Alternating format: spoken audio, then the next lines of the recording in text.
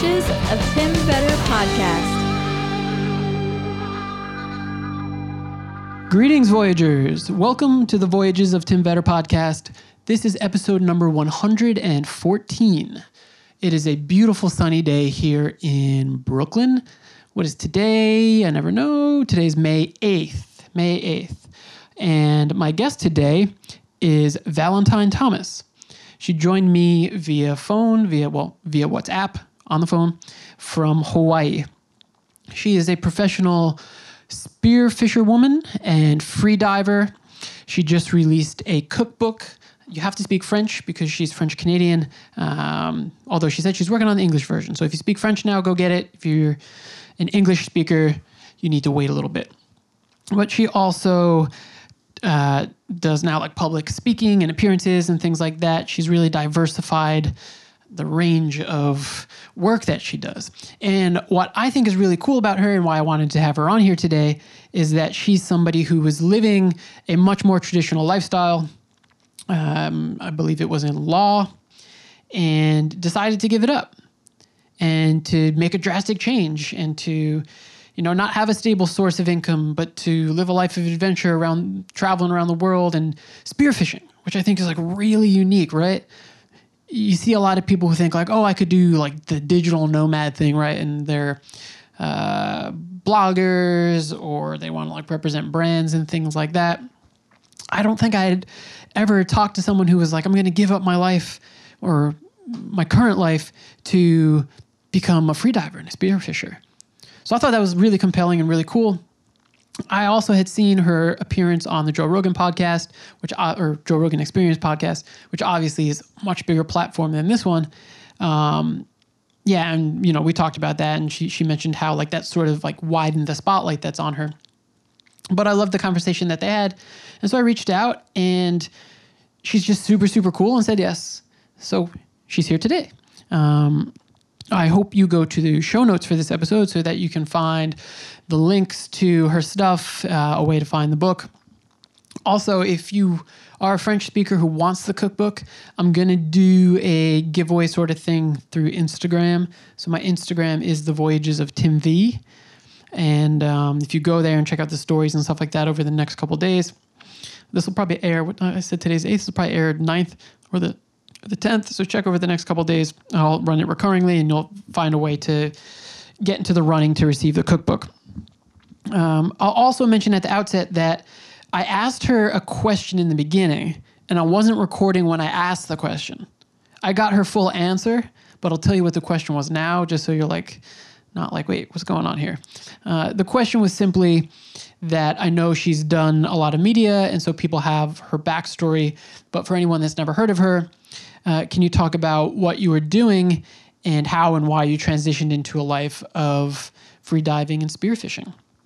So right after this jump, right after the little interlude music, you're going to hear her jump right into the answer for that question. I'm sorry to all of you guys that I cut that question out, but here you go. You got it here. All right.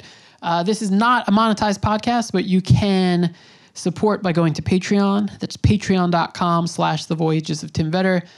You know the drill, folks, right? You all know what Patreon is. It's a subscription-based service where you can give monthly, as much as, or as little as 50 cents, $1, to as much as, I don't know, unlimited maybe? I don't know if there is a limit. If you have an unlimited amount of money that you're trying to offload, don't give it to me. Give it to people more deserving. But if you have a little bit that you want to help, it keeps the stories coming and the travels going and things like that. So yeah, patreon.com/The Voyages of Tim Vetter. All right, folks, this is TVTV 114, and this is Valentine Thomas after this jump.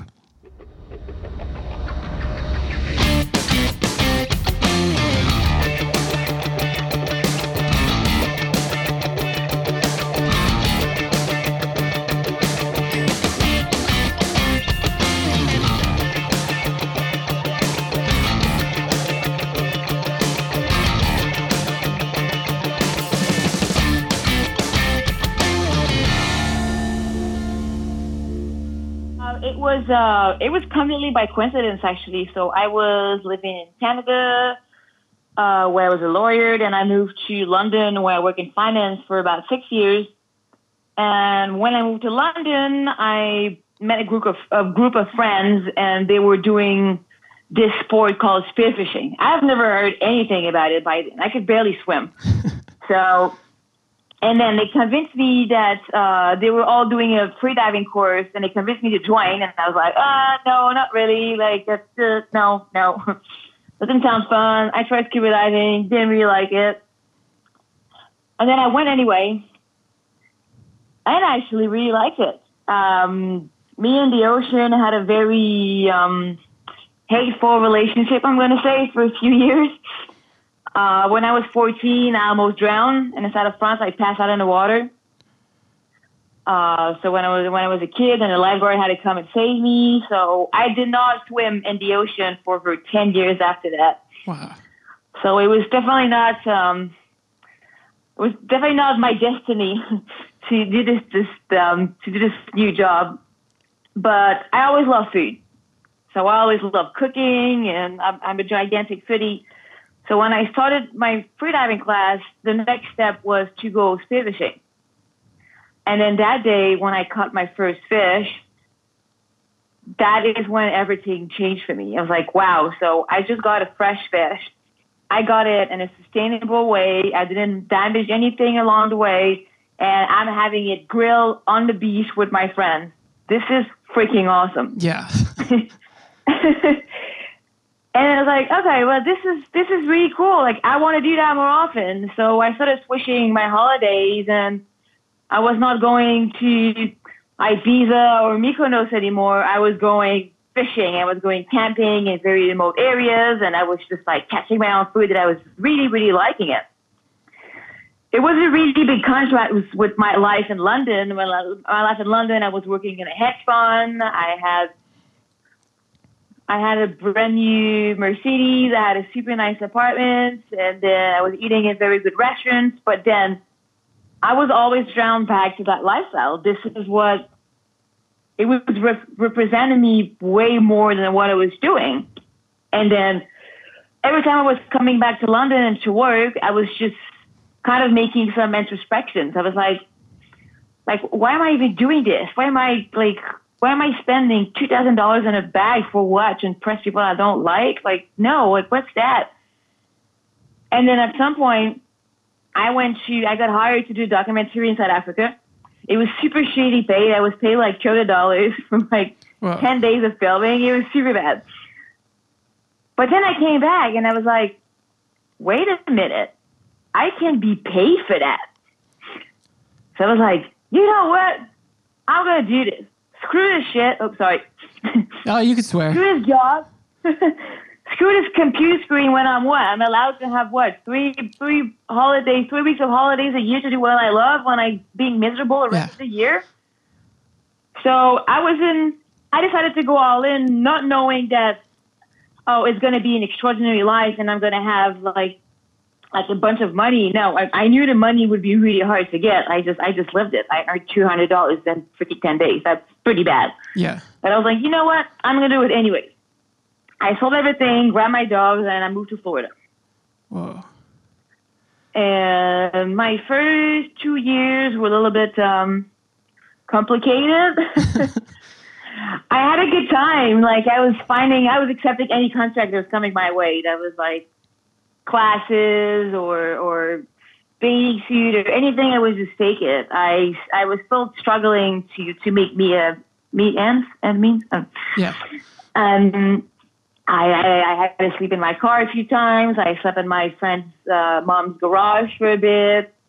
But I had this feeling of freedom that I've never felt in my life. Like, my parents are very into education and things like that. So I was high school, straight to university, straight to a master's, and straight back to university in the UK. But then all of a sudden I was like, okay, I may not have money, but I can do whatever the fuck I want. Yeah. And this was so awesome. Yeah. And then after withdrawing myself from all of that and all of that society pressure, I guess, I was like, okay, what do I like? What do I want to do with my life? Because of course I'm not going to live in my car for the rest of my freaking days. Like, this is not happening. So what I'm going to do is, okay, I sat down. I was like, figure out what you want. And I realized that having ambitions and wanting to do big and great things was really, really a strong value of mine. So I was like, okay, well, you know what? You're going to roll up your sleeves and you're going to start working hard in your business and you're going to make something out of it. So after 2 years of hard work, now it's starting to pay off. I'm making enough money to live a comfortable life.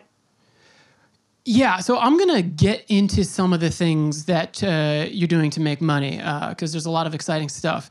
But, you've sort of cracked the life code here in that there's a lot of people who would love to monetize like a life of adventure, a life of travel.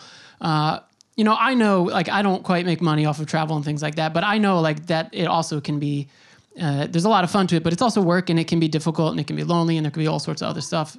But I think the majority of people, especially in 2019, would rather take this type of a life than a life in a cubicle.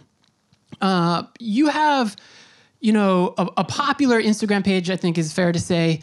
I listened to the Rogan interview and he mentioned like that's how he first discovered you.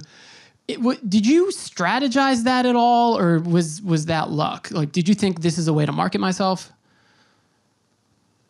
With Joe Rogan, I kind of harassed him. well, I mean, before Rogan, just the Instagram page. Like, do you have like a social media strategy, or were you just like, did that just sort of come to be? I mean, it's okay. It would be ridiculous of me to not mention that and just ignore it. Of course, when you're a girl, it helps. It's Instagram. Sadly, Instagram is a game. Yeah. It's a game, but it's also a place that you really have to be yourself. You really have to when I started making jokes and making fun of myself and things like that, I realized that people appreciate that way more. But Instagram is, so I have a friend that works into that field and I had a chat with her and she was like, you have to post twice a day and then you have to put in hashtags and then follow the algorithm. And I'm like, whoa, that sounds like a full-time job. I don't have 2 photos. My days are not interesting enough, so I have to put two photos a day. That's a lot of. So Instagram is a lot of work, and it's worth it. The first question when I work with any brands whatsoever is how many followers do you have? Yeah, you do something quite interesting though, in that you interact with people pretty frequently. I've seen people can be pretty shitty on social media. But despite that, the people who follow you engage in dialogue with them a lot. Yes. I mean, I do believe in the fact that if some people take the time to write me a question, I don't see why I would not take the time not to answer. It's getting harder and harder because I have more people, so it takes a lot of time of my day, and I'm really trying to take the time to sit down and do that. If you have a question about how to start, if you have a question about like what to do next, I'm happily going to help you. I had nobody to help me. I had nobody to guide me when I did it. So, I mean, I feel like it's the right thing to do that for the people. Yeah. But when they say me stupid things, I tend not to respond. Yeah. I mean, that's a good strategy, I guess. I saw recently that you had done sort of like an open invite to like a barbecue or like a taco party or something. Can you tell me about that? Yes. So I just had the idea, the fact that even though a lot of people live by the water, it's not everybody that has a chance to go fishing or going diving or don't have access to a boat. And then I decided to put something on Instagram. At first, I was like, you know what? I went fishing today. I have a few free fish. If you're having a tough month, it's just pass by my house. I'll give you a few pieces. And a few people responded, and it was like, oh, we should do dinner and stuff like that. So I thought, this is a really good idea. So like, if you're around my house, I was really lucky that my roommate was on board with it. But maybe about I can't remember how many people showed up, but I think about 40 people showed up. Oh, that's awesome. It was so nice. Everybody brought wine, or I got a box of chocolates. Everybody went and brought little gifts and little contribution. It was amazing. And even though I thought people were warning me, you're going to have a bunch of weirdos and it's going to be a bunch of creeps. And I was like, no, everybody was super nice. We got incredible discussion the entire evening. And it was just I cannot wait to do it again. It was so much fun. Yeah, I saw that Gary Vee sent you wines for it. Is that true? Yes, he did. Yeah, that's wild. He did. I don't. Yeah, he's really good at Instagram. He's reaching out to a lot of influencers. I hate that word, but he sends wine to a bunch of people, and his secretary reached out to me and told me that she wanted to send me wine for the event. I was like, that's cool. Yeah, hell yeah. I'll take it. How much did life change for you, or like your spotlight grow after you were on Rogan? Because that's like honestly one of the biggest media platforms in the world at this point. I got almost 100,000 in a week. That's insane. Yeah. It was pretty, especially that. So I had a drink with him last week actually, and we got to talk, and I was telling him, because he didn't seem too sure to have me in his podcast, and I was like what was the issue? And he was explaining to me that. So he didn't say that directly, but I understood that he thought that, like, which a lot of people think that when you look at my Instagram, that I'm a bimbo in a bathing suit, and what I'm doing is I'm showing my ass to get followers and things like that. And it's like, and then he said, when I got you in the podcast and you got to tell your story, like I was really happy that I invited you and that I got to get to know you, because he totally liked it, but it was about going against, what you think people are. And it was good. I'm super glad you did that. Yeah. Do you think that most people expect, honestly, prior to listening to that, like I really probably, like a lot of people, didn't know much about spearfishing. Did you think that most people expect that to be like a male-dominated activity? It is a male-dominated activity. Women are really good at it. I know girls that picked it up super quickly, but you have to be in the water. There's sharks. Water is murky. So you need to push through your fears quite a bit. And then there's a part where you have to clean the fish and all of that. So I guess that's why it doesn't appeal to that many women. And it's also why I think I really like to put my feminine side very strongly in my marketing, because for two reasons. First of all, it's not because you're a girl and you like to wear dresses that you cannot fight sharks underwater to get food. Like you can be both at the same time. I can go camping with nothing for 2 weeks in a bush, and then I can come back and I can go to New York and go party, and I can wear heels, and I can also look nice. You don't have to be one or the other, and you can embrace both sides of your personality. And also caring about the environment, I'm trying to change the idea of you have to have hair under your armpits and wear a poncho and never wash your hair. You can also, be like, you can be an everyday normal working person and care about the environment. Yeah, I mean, I think that's really cool.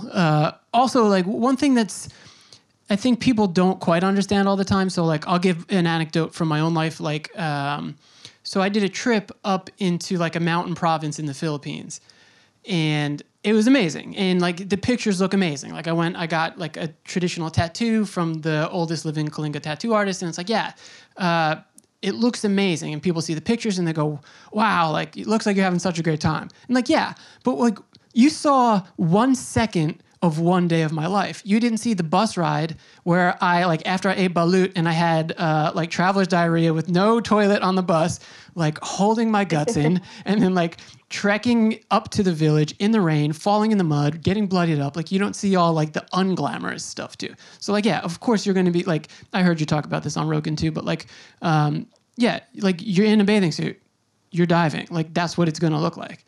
But yeah, honestly, I think with haters and stuff like that, and then I'll leave, that sort of topic alone, because people who are haters shouldn't get attention. But I think most people just want to be doing something different, like I said at the outset. So if people see somebody who sort of has the success that, or is living the type of lifestyle that they want to be living, but don't or can't or think they can't, there's jealousy, so they throw hate at it. But yeah, I like what you said about sort of smashing like the conventions and stereotypes about it. That's really cool. Yes, I mean, I've heard it all, It's like, oh, you must have a sugar daddy. You must be a trust fund baby. And I'm like, no, I'm broke. Sorry. Yeah. I'm broke and I work hard. There's no other secret to it. Yeah. So I want to talk about like the travel aspect for a second. If you're doing this and you're not, let's say you don't have a specific like business proposition, like, are you staying with local people? Are you like linking up with people through the internet? Like, are you like doing hostels and like huffing it? Like, how do you live day to day? Because I remember you said that, and maybe it's different now, but back when you did that interview, you said like you didn't have like a stable home or anything. No, I mean, I do. So, like right now, I'm visiting my boyfriend who lives in Hawaii. I'm here for 2 weeks, and I'm behind my computer for 10 hours a day. And I'm working on a bunch of stuff. So I have a recycled bathing suit line coming up. I have to work on that a lot. Right now, I'm working in a petition in Canada, so they're forced to identify where the fish was caught and how it was caught, because I think in the U.S. you have to do it, but not in Canada yet. Whoa. So I'm working on that. I'm working on my website. I'm working on my blog. I'm working on it's the list of things I have to do is like 4 pages long. I could spend the next month in front of my computer and not run out of work. There's always something to do. Yeah. To grow your business. There's always something to do. You mentioned the recycled clothing line. I had here in my notes about like environmental issues, because this is something that people hear about, but they don't spend a significant amount of time like in water, right? Yeah. So from my own travels, like especially throughout Southeast Asia, like there's 2 things that I wrote down in my notes here that come to mind. And the first is like the plastics and then just like general garbage issue. Having spent so much time in the water, like how prevalent is this an issue in terms of like what you've seen? Have you gone diving and like seen garbage patches and things like that? Oh, I see them every day. It's the worst ones are cigarette butts, plastic bag, and styrofoam stuff floating. Oh, and balloon. Freaking balloon. Balloons. Your kids don't need balloon. It lasts 1 day. Find something else to make them happy. It's ridiculous. Yeah, Sorry. No. I just saw this article that they did like air quality testing up on Mount Everest and found like plastic particles in the air all the way up on Everest, which is wild. It's crazy. There's literally not a day that I go diving when we don't see balloons floating in the ocean. Really? Everywhere. Whoa. And it drives me crazy. Well, yeah. So the second part of that too is something I've discussed before with like environmentalists on this podcast is overfishing.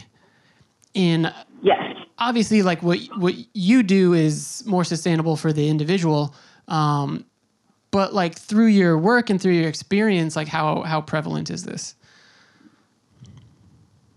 So the problem with overfishing and even in meat consumption is that nobody wants to talk about it.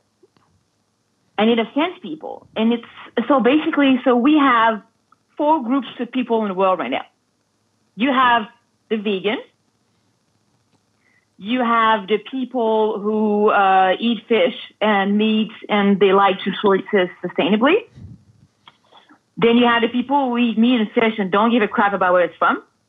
And you have the hunter and fishermen. For some reason, the 2 people fighting are the vegans and the hunters and fishermen, which doesn't make sense.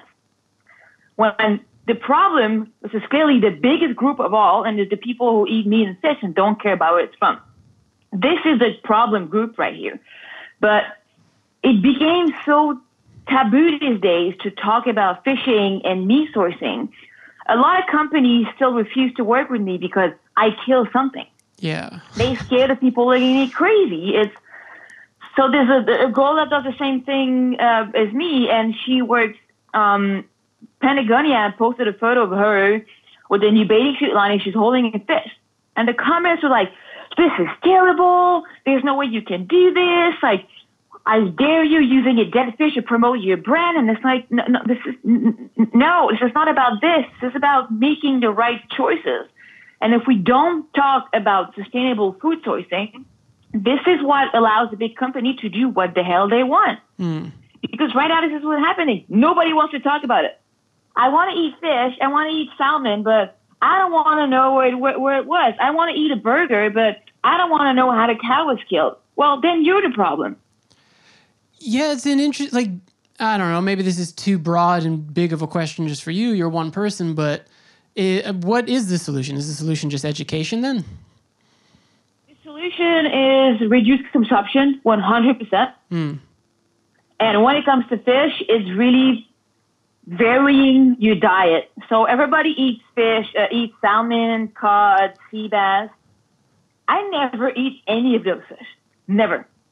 It's when I go fishing, first of all, they're not the best fish by far. There's a million other fish out there. You know, if you go to a fishmonger, ask for different things, try different things. Salmon should be almost red. Yeah. It shouldn't be orange. But farm salmon, so farming, another problem. Farming can be really good if it's fish that are not carnivores. Salmon is a carnivore fish, which means that if you want to feed hundreds of thousands of salmons that are in agriculture, you're going to need to overfish the ocean anyways to catch them food. And then, of course, the problems of chemicals, of bad living conditions, of diseases, of contamination. There's a bunch of other issues with that. But it's trout, very good farm. That's fantastic. You can go for it. Really? But it's seafood and fish is the most traded commodity in the world. More than sugar, more than coffee. It's fish and seafood. It's been caught in Tahiti, then it was filleted in China, then it was canned in Thailand, then it was etiquetted in the U.S., and then it was sold, and nobody knows where it's from. And in the meantime, there's seafood fraud. They sell you fish, and it's not what it is.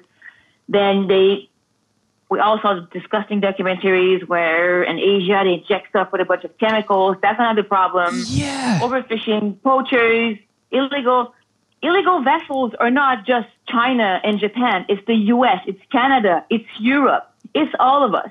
I've seen those videos where, and I don't know what it's injected with, but shrimp are injected with this like clear liquid to plump it up. It's wild. Don't eat shrimp from Asia. Just don't. Yeah, well, I have many times. Yeah, I thought that was cool too. Like I had that thought when I saw one of your photos that, because like you were cooking and eating it right on the beach. It's like, oh yeah, like there's zero carbon footprint here, and I can recall when I was still working in education, and I was basically tasked with like being in charge of a school, and so what I started doing, I know this is awful, but I started like having my groceries delivered because I was so busy, and literally like the place was like down the block. But it would come to me like double bagged with like freezer packs that are disposable that you just throw out. And I'm like, within the bags, each thing is individually wrapped in plastic. And I'm like, just to get this food to me, like there's so much excess waste. And so, yeah, I mean, not everyone can free dive. But if there are ways that people can cut out some of that packaging waste, I would imagine that would make a pretty big impact. Yeah. Everybody can free dive. Oh, you think so? Everybody can free dive. Yeah. Unless you have a special condition where your ears are really, really, really bad, everybody can free dive. Do you also ever, I don't know if the word is like foraging, but do you go for like urchins and things like that and mussels and things like that you can sort of just pick up? Yeah, I do. It's oysters, mussels, they super, super sustainable product. Like, they're super good options to have at home. I do that sometimes. I trade a lot. Oh, tell me about that. So if I go fishing and one of my friends went scalloping, then we're going to be, okay, I'm going to exchange you 2 snappers for a bag of scallops. I also do that with vegetables. Whoa. So I love to do that. Yeah, no, that's awesome. Yeah, I was going to ask you about that. Like what are you complementing your diet with, like in terms of seafood? Like, do you also eat other meat-based protein sources, or do you stick mostly to the ocean? I do. I buy. So I work with a few companies that work only with family farm, and they're certified ethical, and they treat animal well and all of that. So I work. There's a lot of website right now available when you can just reach out to those companies and you buy packages and they ship it to your house, and it's really super simple. Oh. But the problem is, same with fish, is the cost. Yeah. It's really hard to tell a society that has been used for so many years. I'm not going to tell Susan, mother of 5, single mother with one job and she struggles, to start buying bio chicken for $25 when she can have one for $3.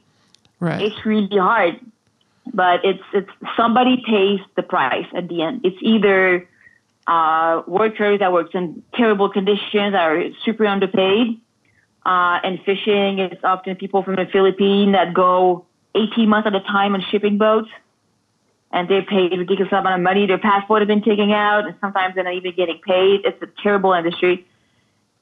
And they overfish. So it's either it's workers or it's the planet that's paying for your cheap price. Somebody's paying for it. Yeah. It may not be you, but somebody is paying for that. If you're in another country, let's say, right? So like I've seen, like it's amazing your travels, and I want to get into something in a minute, but like you've been all over Africa. Let's say, like you mentioned Egypt, right? Like let's say you're in Egypt. Do you have to be sort of like registered and licensed if you want to go freediving and catch fish? Depends where. In Egypt, it's illegal most of the place. Oh, whoa. But in the States, you need a license. In Canada, you need a license. In Europe, I don't think you need one. In Australia, you don't need one. In New Caledonia, you don't need one. Wow. In Africa, you definitely don't need one. Yeah. I saw this documentary. It's a pretty short documentary on Netflix. I think it's pronounced Jago. It's Jago. And it's about like this older person who's like an octogenarian, and like there's some younger kids too. And they have those houses that are sort of like up on wooden stilts on the water. And they free dive, and they have these sort of like makeshift goggle masks that they wear, but they just free dive and they go down. And like I said, like, I don't know if it's urchins per se, but they're grabbing different like crustaceans and mollusks and stuff like that. And then they're also spearfishing. Have you spent any times in communities that like this is their livelihood and like their day-to-day activity? Yes, I have several times. Not with those people, sadly. I really, really, really want to go see that. That sounds incredible. Yeah. Actually, I don't know if you knew that, but they realized that they had how they were holding their breath longer than us because their spleen is bigger. Whoa. Yeah, like way bigger. Just because they've been doing it so long and like their genetics have changed? Yeah, the genetics changed. Whoa. And the spleen, what it does is when it's squeezed by pressure, it releases red cells. And then that way it's just oxygenate your body for longer. Wow. So now I've been dreaming of a spleen augmentation since then, but I didn't find any plastic surgeon that's willing to do that for me yet. Oh man. Like, so, you know, favorites are hard. I kind of hate when people ask me like travel favorites. But like for you, like where in the world are some of the best places to dive for fish? So I had several locations that I like for different reasons. I really like the South Pacific. It's amazing, super fishy, extremely sharky. Man. But you know, I moved to Tampa because there was so many fish, and I like being there. So it's when it comes to travel and life experience, Africa was definitely all of it, like pretty much all of it. I realized when I was there that we think that we know everything as Westerners, and we think we're more developed, but we're so much smarter.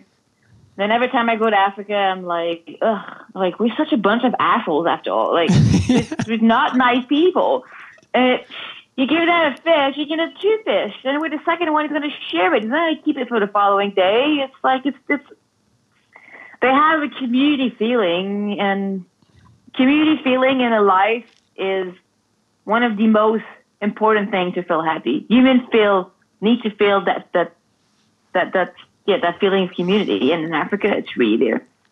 Yeah, my favorite part too, like when I'm traveling, honestly, is like either sitting down to have like whatever the local beer is with people, or like sitting down to have a meal. And so, I have no experience with spearfishers, but I would imagine if I'm in a foreign country on the beach and somebody like brings a bunch of fish and is like, hey, we're all going to share this together, and everyone starts bringing their own thing, like that's an amazing way to get to like know people and to break bread with them. Yes, definitely. And this is kind of what my cookbook was about. It's just in French, but so everything is below 8 ingredients. Everything is about sharing. Everything is about eating with your fingers. Part of it is downing a beer and then cutting it in half and then putting melted butter in it and putting a grill so you can dip directly into it. It's all about sitting around a campfire and talking, and it's eating is the thing that attach all humans together. We all eat. Yeah. There's other things that we all do, but I don't think anybody wants to bond over that. Yeah. Tell me about the cookbook. Like, what was like sort of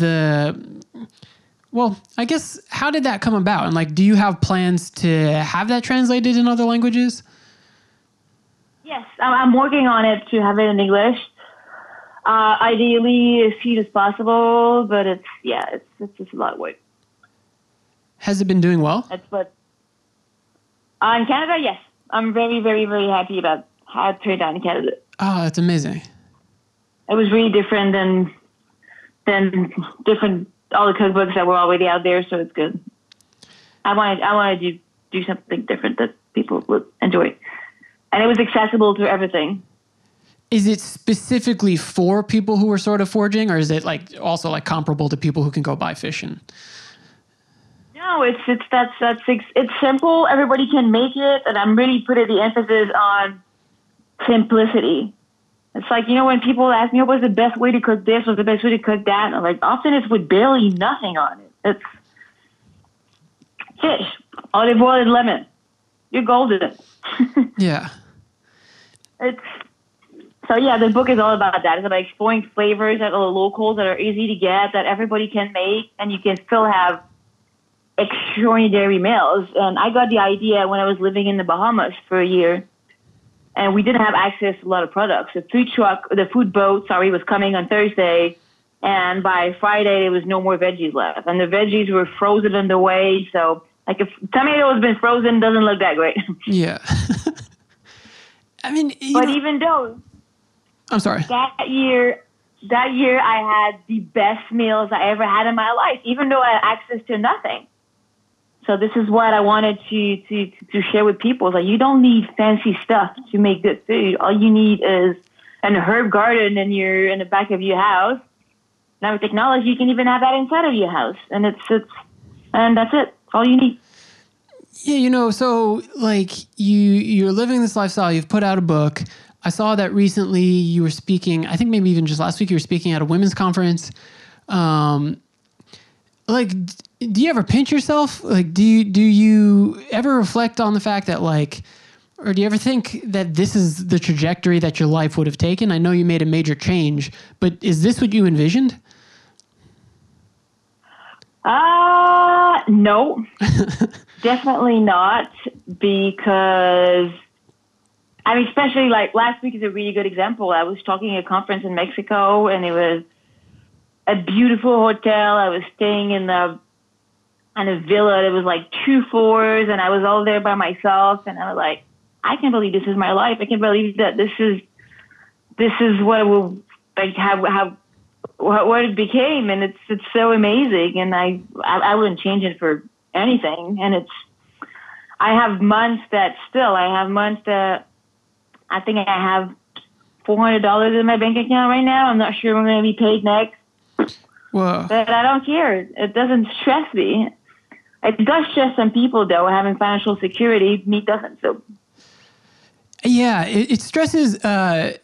Is it fair to say that like what you're doing stresses like other people in your life more than it stresses you?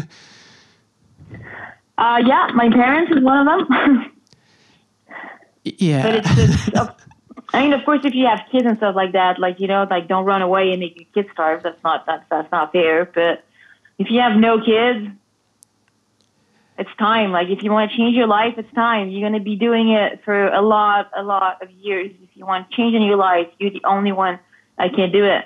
If you have a partner, they should support you. They should support your happiness. If they don't want that, change partners. Yeah. I'm not even joking.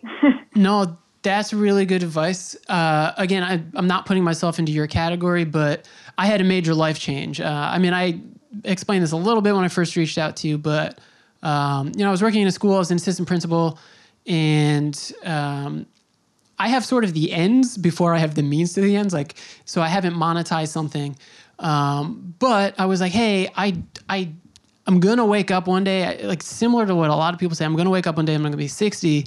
And I'm going to be missing 30 years. Like, I'm not going to remember like the last 30 years because all I did was work. So I was like, okay, I'm going to hit the road and I'm just going to go away.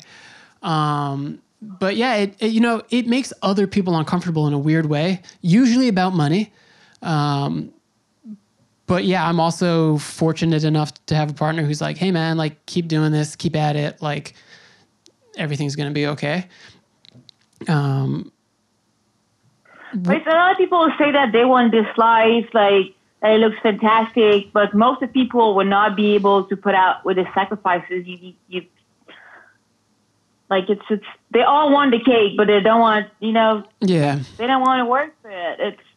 I get to travel to extraordinary destinations, and same as you, like we're both free, we do whatever we want, but there's a lot of sacrifices that comes behind that, and it's if you're not willing to do that, then you're not going to get it. Yeah. One thing too is like, I know you said you're with your partner now, but like a life on the road means that, and you said your partner's supportive, but a life on the road means that you're not around your partner as much as like, you normally would be in like a typical sort of setup, or like probably as much as you'd like to be around them, you don't even get to be. And that's one weird thing where when you're kind of transient like that, you meet people all around the world, you develop friendships, but then you're gone and like it's on to the next place. And it's definitely like not quite a life of stability. I don't know if you've... But exactly. It's I mean, relationships are hard. Friendships are hard. You never see your family. You never see your friend. You never see... It's the amount of hours I spend alone in an airport or in an hotel room are really freaking long. Yeah. But it's you have to decide if it's worth it for you or not. It's are you happy you're working in your cubicle 5 days a week? The answer may be yes. Maybe that makes you happy as a person.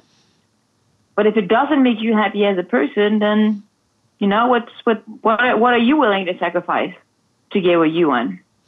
How often do you get in the water? These days, not too often, sadly. So it's kind of ironic that I quit my job so I could dive for a living, and now because I'm busy, I don't get to dive. It's good busy though, no? Is it working on future projects? I'm so happy. I had an issue in December, and I spent my entire holidays working on my computer, but you work for you. Like you don't work for somebody else. You don't work to make somebody else richer. You work for yourself. You work for your future. You work for your future kids. It's a really good feeling, and I don't mind working. I don't mind putting in the work. Can you tease what's coming up, or like what you have on the horizon, some future projects and things like that? It's right now my priority is definitely to get the bathing suit line out as soon as possible, which has been really hard. And I'm taking the next few weeks to thinking about what my next step is going to be. Okay. Now that my book is out, like of course I'm going to do on the side translated to make it so it comes out in English, but I really want to work more with governments and organizations around the world, and I want to try to make a difference when it comes to food sourcing. I want people to talk about it. I want people to stop acting like assholes and destroying everything. Yeah. I want to get more active on that. Do you have like a wish list of locations that you haven't been yet that you want to dive? If I can have what? Do you have like a wish list of places that you haven't been, that you haven't dived, that you're like, man, I have to get there? Japan. That's one of them. And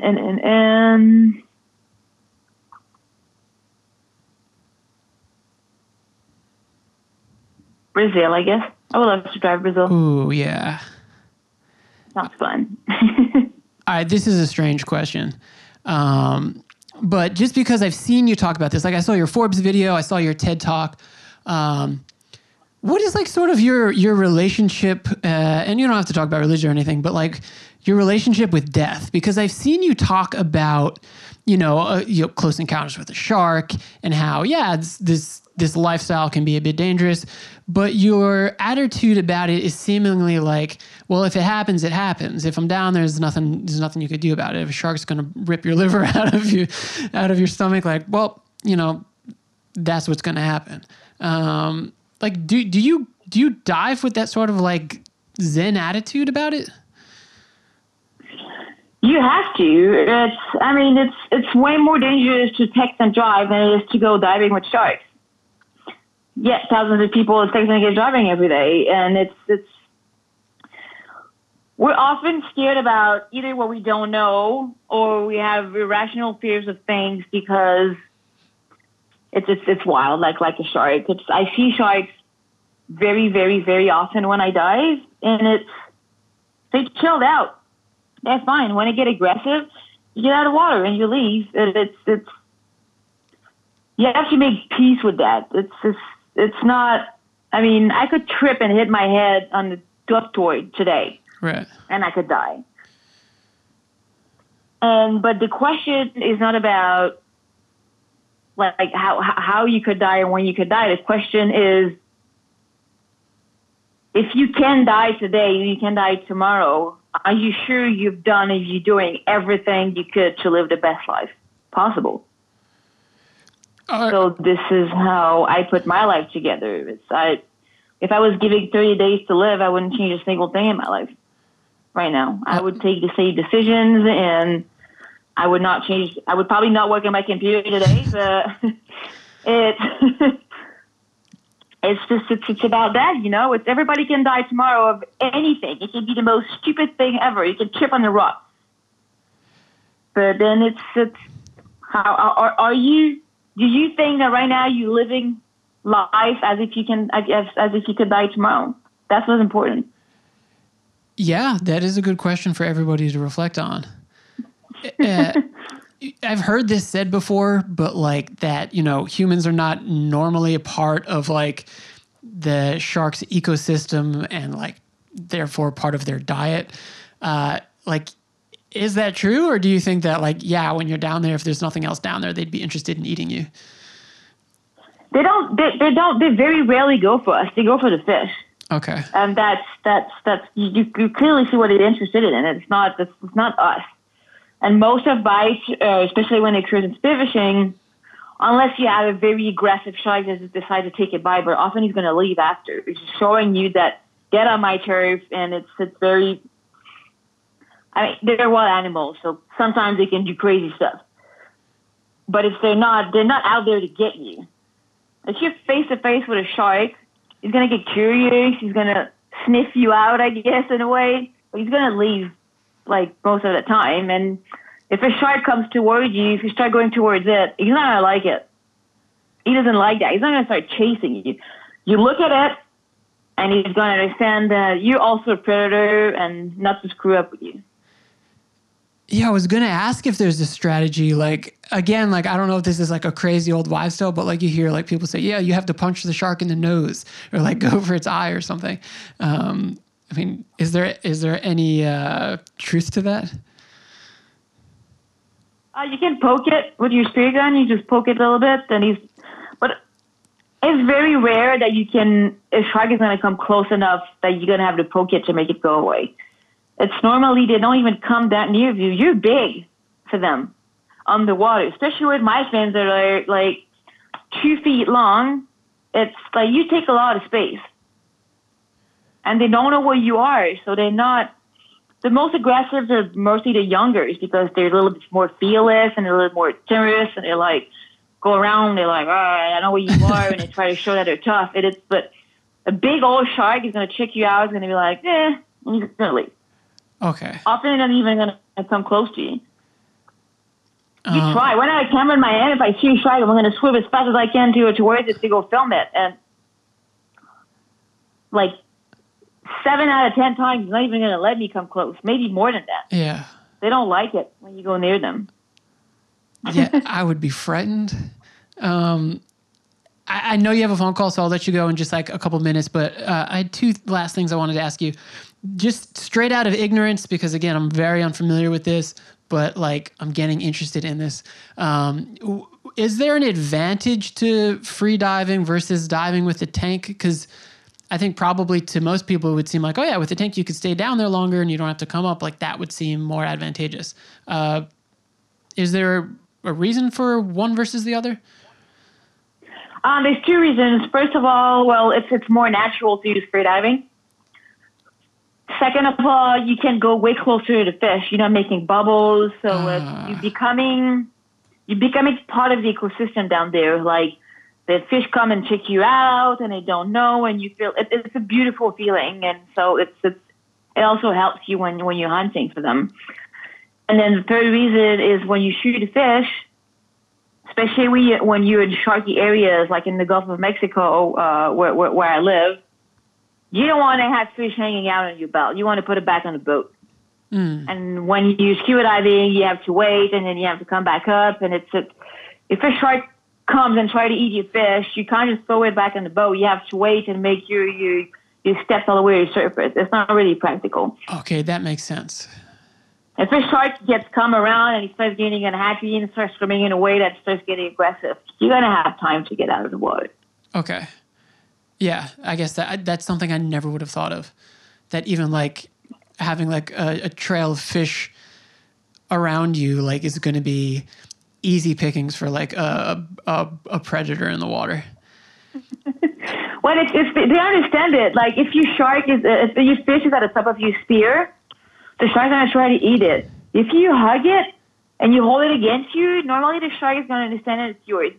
If it's dangling around, then the sharks get a little bit like, that'll be crazy. Okay. But it's like 2 weeks ago, I was in Tampa. I was diving with my friends. We're diving a wreck, and I dove down and I shot a fish, and I didn't see there was a bull shark in every one of my dead angles, and I didn't Whoa. see them. My friends were surfing, and they were like, "Ooh, she's ballsy." No, I didn't see them.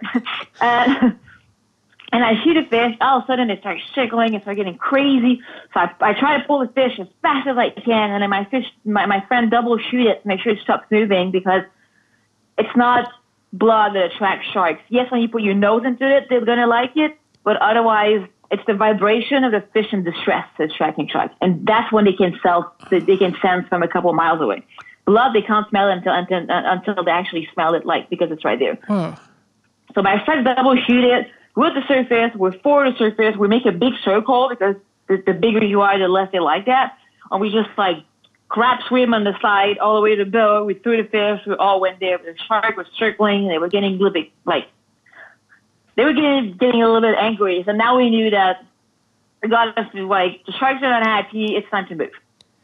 Whoa, bull sharks are the ones that can like go up rivers, right? Yeah. They're the shitty ones. Yeah. Okay. All right. The last question I had for you is that I watched your TEDx talk, and you talked about how there was a point in your life when you would have like panic attacks and you had anxiety. Yeah. I think so. I had that when I was in like college and in grad school, and unlike you, I sort of self-medicated for it. and was sort of just pulled out of it by like then jumping into a career where I like constantly had to talk to people.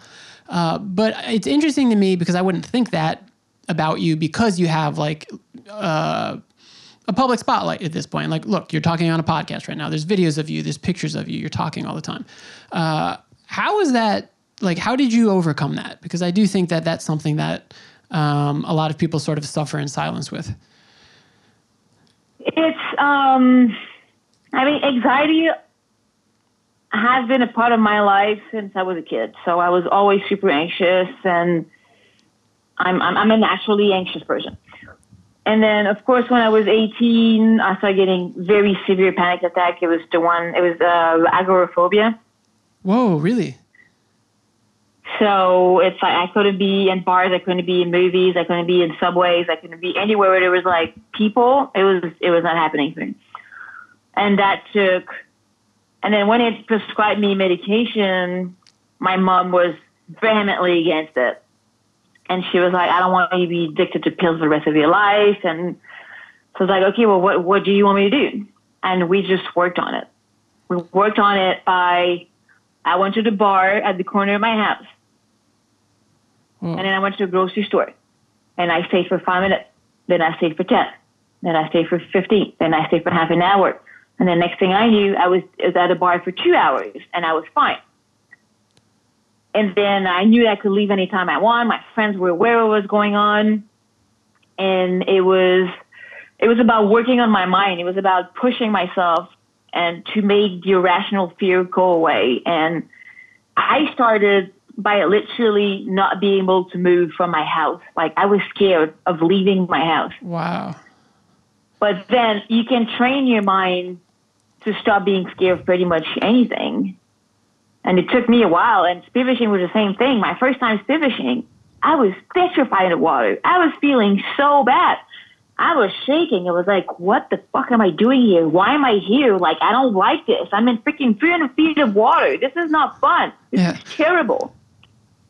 And then again, I was like, I shot a fish. Okay, this part was fun. I liked it. But the barbecue part was kind of fun too. So I was like, okay, get over the part that you don't like. And the more you do something uncomfortable, the more it becomes comfortable. I'm scared to death of heights. Really? If I go skydiving 200 times, I'll be fine. Yeah, that's true. And I'll feel comfortable with it. It's anything that you keep doing that you're scared of. And then you're going to realize that and I talk about about that on my TikTok too, is like, you imagine that, oh no, if I do that, I'm going to panic. Oh no, if I do that, I'm going to be like terrible. It's like, I can't do that. I'm too scared. I'm too weak. I'm too this. I'm too that. No. When you put yourself outside of your comfort zone, you're going to realize how freaking amazing you are as a person. I was scared of my own shadow growing up. Literally. So it's, and now, like, I couldn't sleep in the dark. It was really bad. And you push yourself, and you can do anything. And you're going to discover that you have a strength in you that you never knew existed before. I think that's a good point to end on. So if people want to find you, if there are French speakers who want to find the book, where can people go and find out about you? Instagram. So you can find me on Instagram, Valentine Thomas. And if you have questions about you want to quit your job, you're not sure how, you hesitate, gladly respond to your message and all of that, and we can talk it through. Can you get the book on Amazon? I don't know. Oh, okay. Well, I don't know. People should, what I always do with authors is people should go to my stories. I'll do like a book or two giveaway. So people should go to my stories, and I'll just have it wherever it ships from, shipped to someone deserving. I don't know how I'll do it this time, but check out my stories over the next couple of days. Valentine, thank you so much. This was awesome. Well, it was my pleasure to be there. And I hope that, somebody has questions, again, don't hesitate, contact me, and we'll go through whatever you want to go through. Awesome. All right, folks, that is a wrap on episode number 114 of the Voyages of Tim Vetter podcast. Many, many, many, many, many thanks to Valentine Thomas. She's very busy and did not have to give her time to join the podcast, but did, because she's badass and super cool. So thank you, Valentine. If you are a brand new listener, thank you for checking me out. Check out the Instagram. You can also email me at thevoyagesoftimvetter@gmail.com. I have stickers and stuff like that I give away. If you join the Patreon, you'll get like postcards from around the world and stickers and things like that. So if you are somebody who listens to every single episode, if you are a faithful Voyager, thank you to you as well. I love doing this, folks. It's a lot of fun. So, again, check out the show notes for this episode, the Patreon, and the links for Valentine stuff. And folks, please, as always, take care of each other. Until next time, it's been real.